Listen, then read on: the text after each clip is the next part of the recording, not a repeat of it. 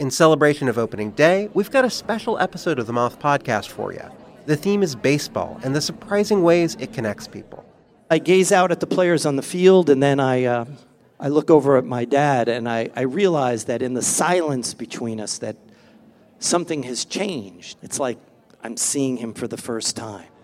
2 stories about baseball, family, and so much more. The episode's available right now. Subscribe to the Moth Podcast to make sure you hear it. Yeah, there should be some passion. This doesn't have to be boring. You couldn't get bored by baseball. Hey, one thing the game needs is more people like you.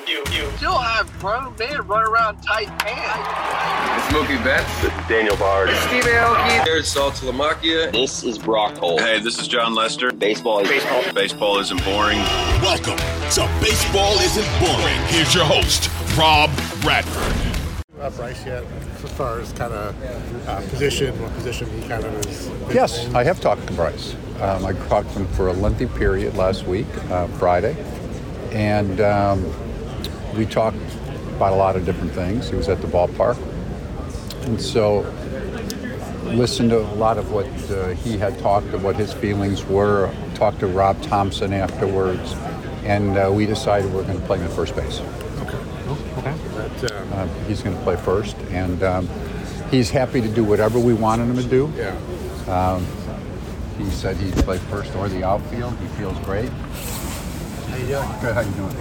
And but the more we talked about it internally, we like the idea of playing there, playing with him at first. We think he'll develop into a Gold Glove first baseman. He's committed to doing that. He's in a position where.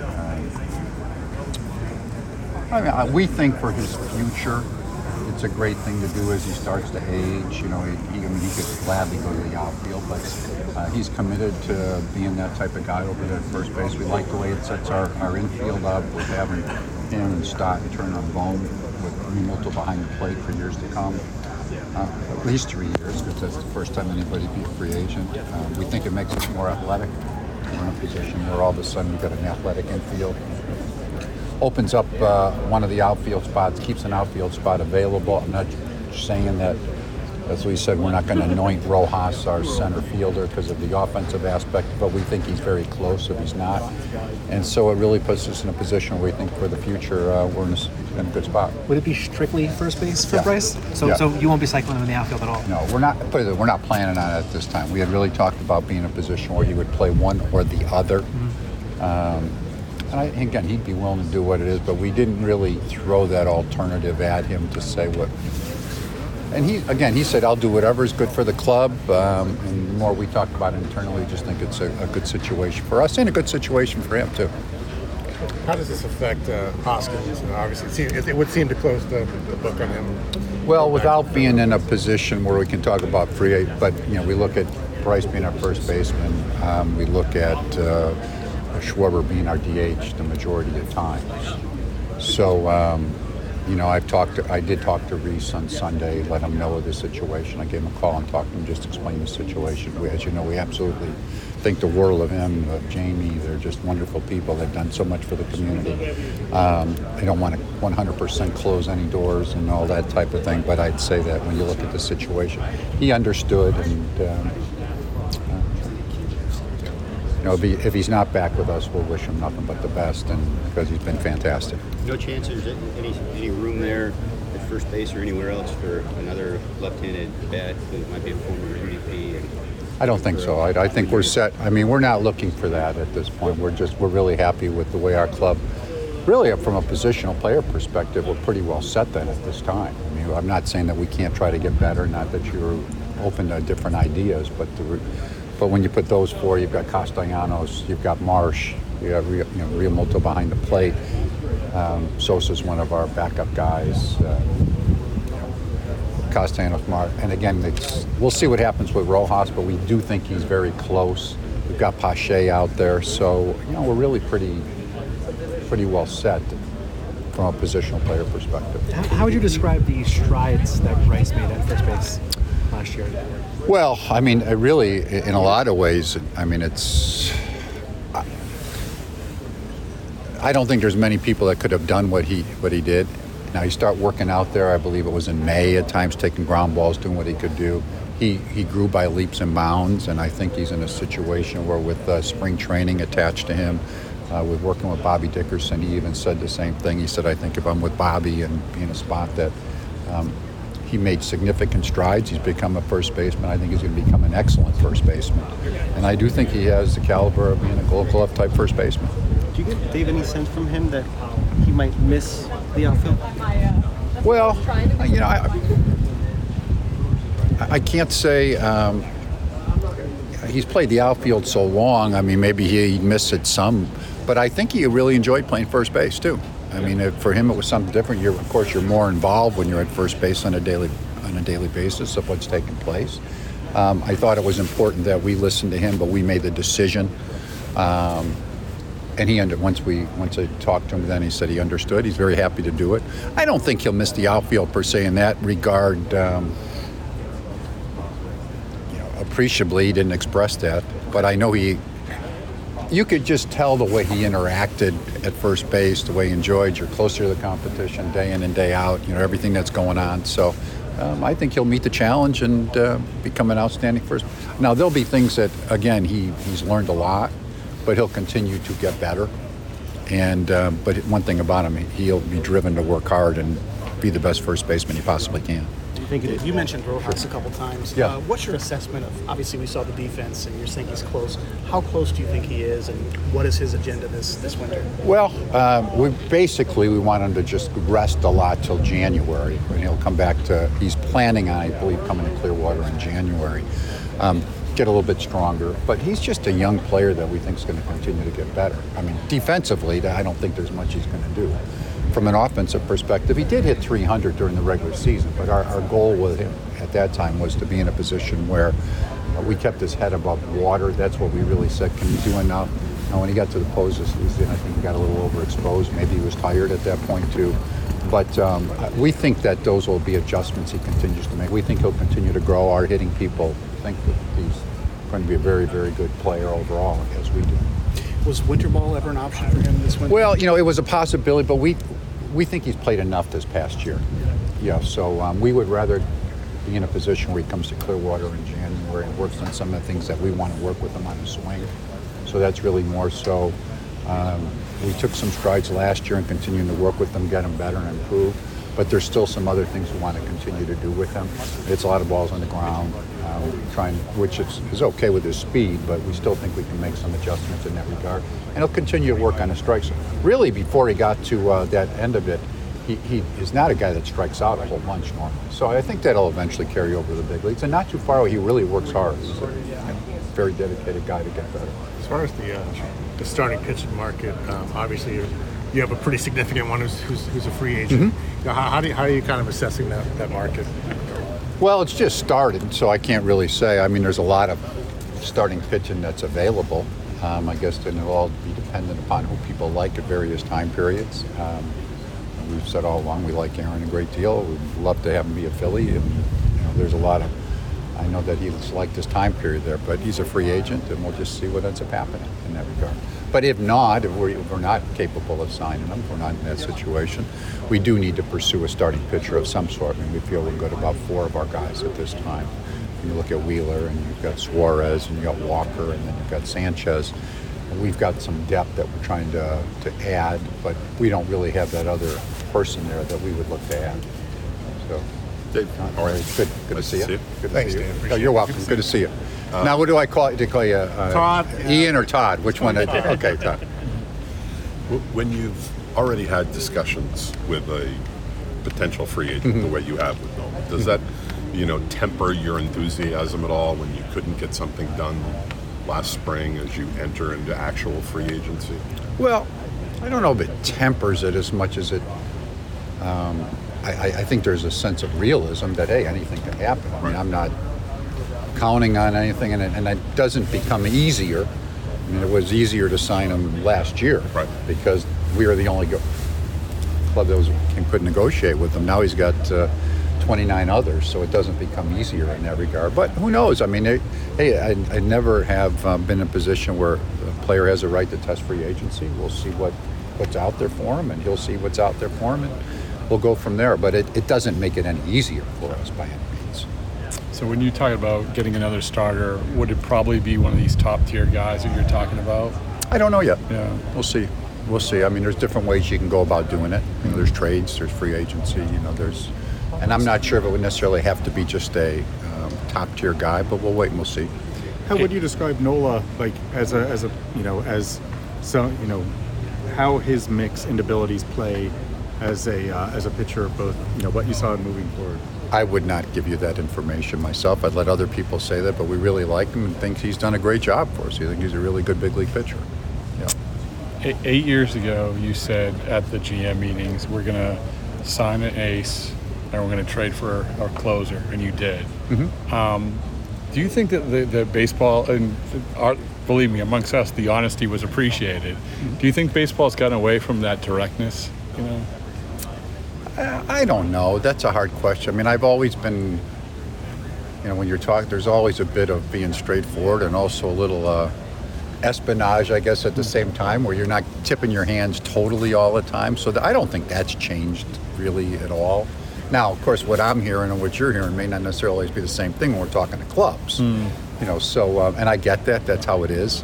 And I don't know which one's true all the time, right? So you never can tell about that. But usually when you talk to other clubs and you're in our position, the front office, you're getting pretty much of a straightforward feeling. And then sometimes they're playing a little bit of, keeping people guessing. They're not going to tip their hands to you all the time either, because you might be competing for the same exact player and they're not going to tell you. Why would they? So I don't really think that's changed very much.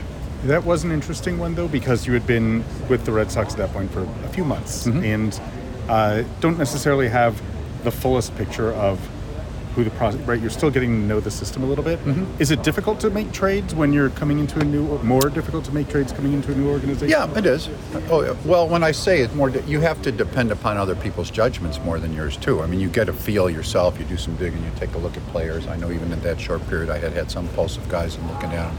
But you have to depend upon others that say, this is how we really feel about this guy, or that's how we feel about that guy, and try to do your best job of interpreting that. So, yeah, I think it's a little bit different, and it's a lot different then than when I was at the end of my career at any organization, or it's a lot different here when I first joined the club compared to where I am now. I think I have a much better feel of all our players in the system.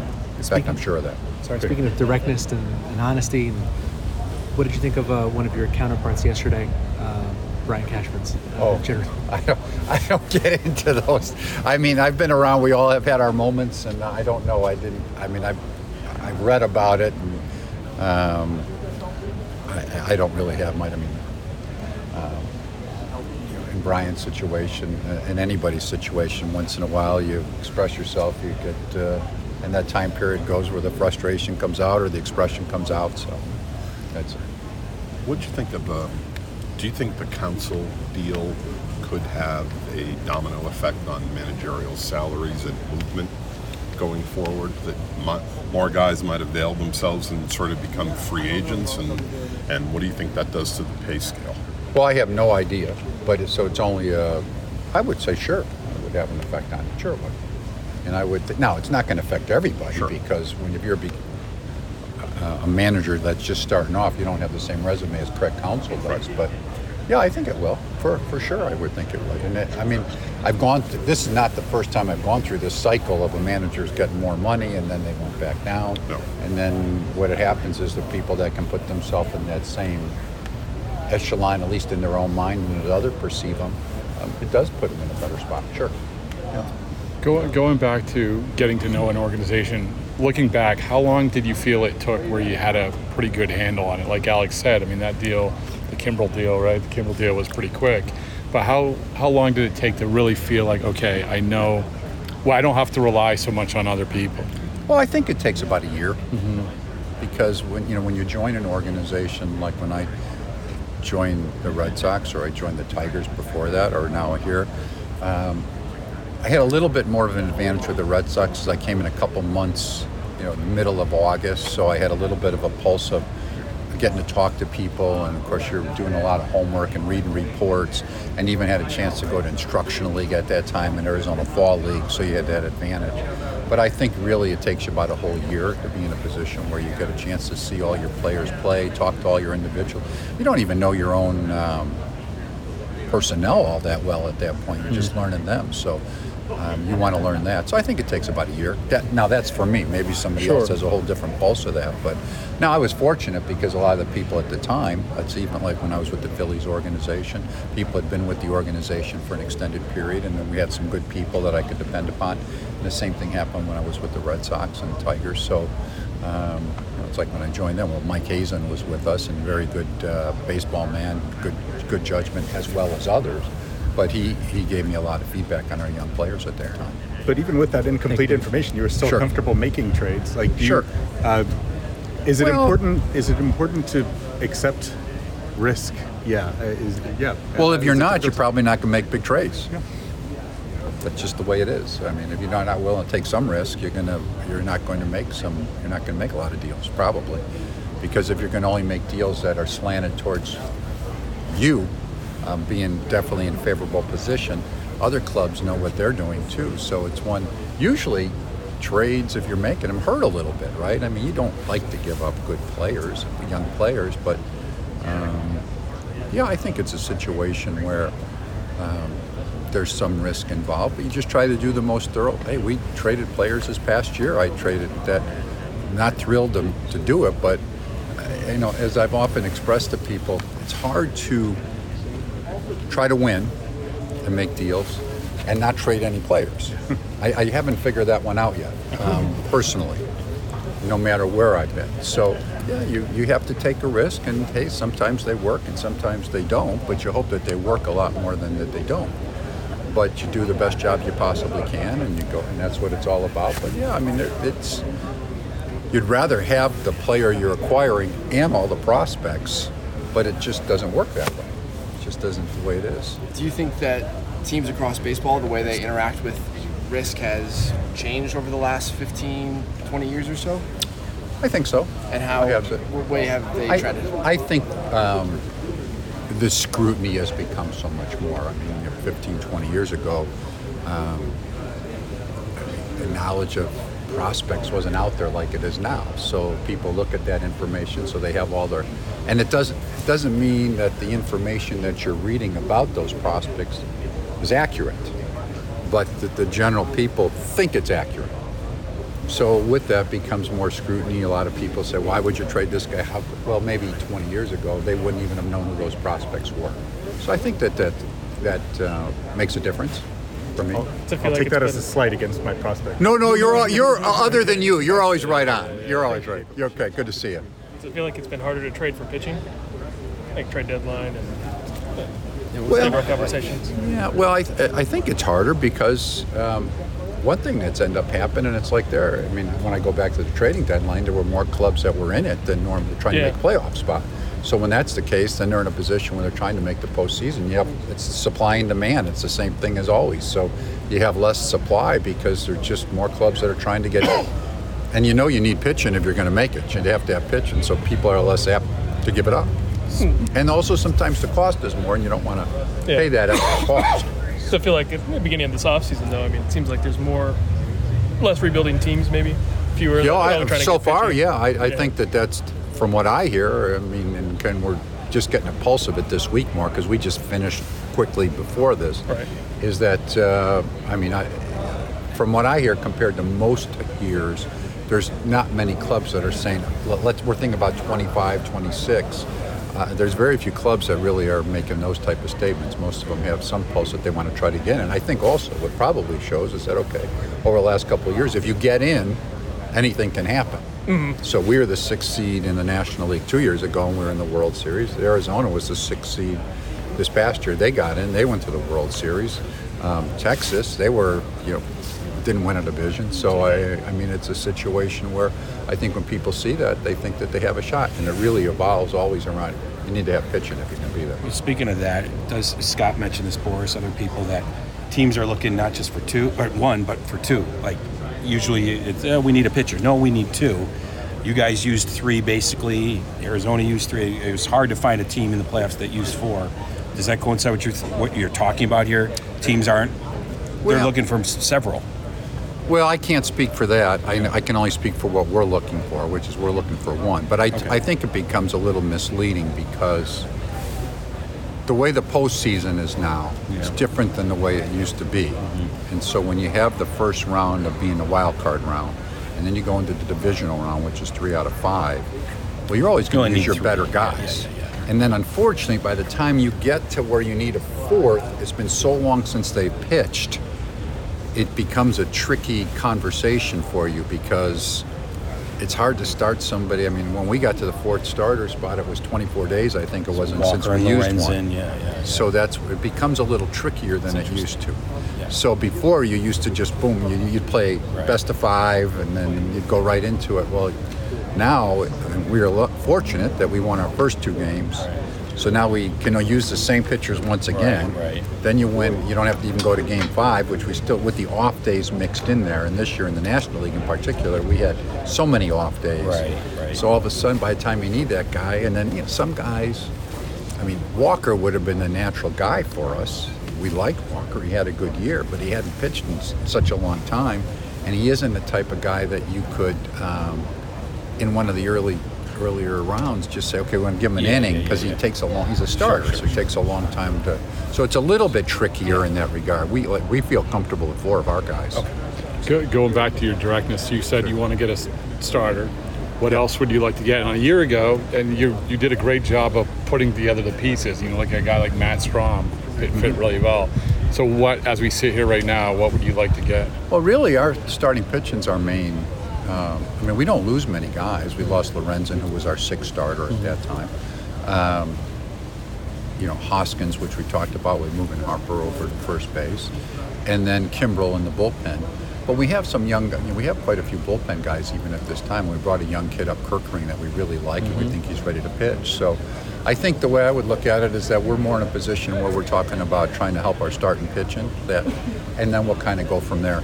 But I don't really, fortunately, and haven't always been in this, we don't have a lot of other holes. You can always get better, but I think those are things that we'll address as the time goes on and see who's available and who's not as the winter progresses.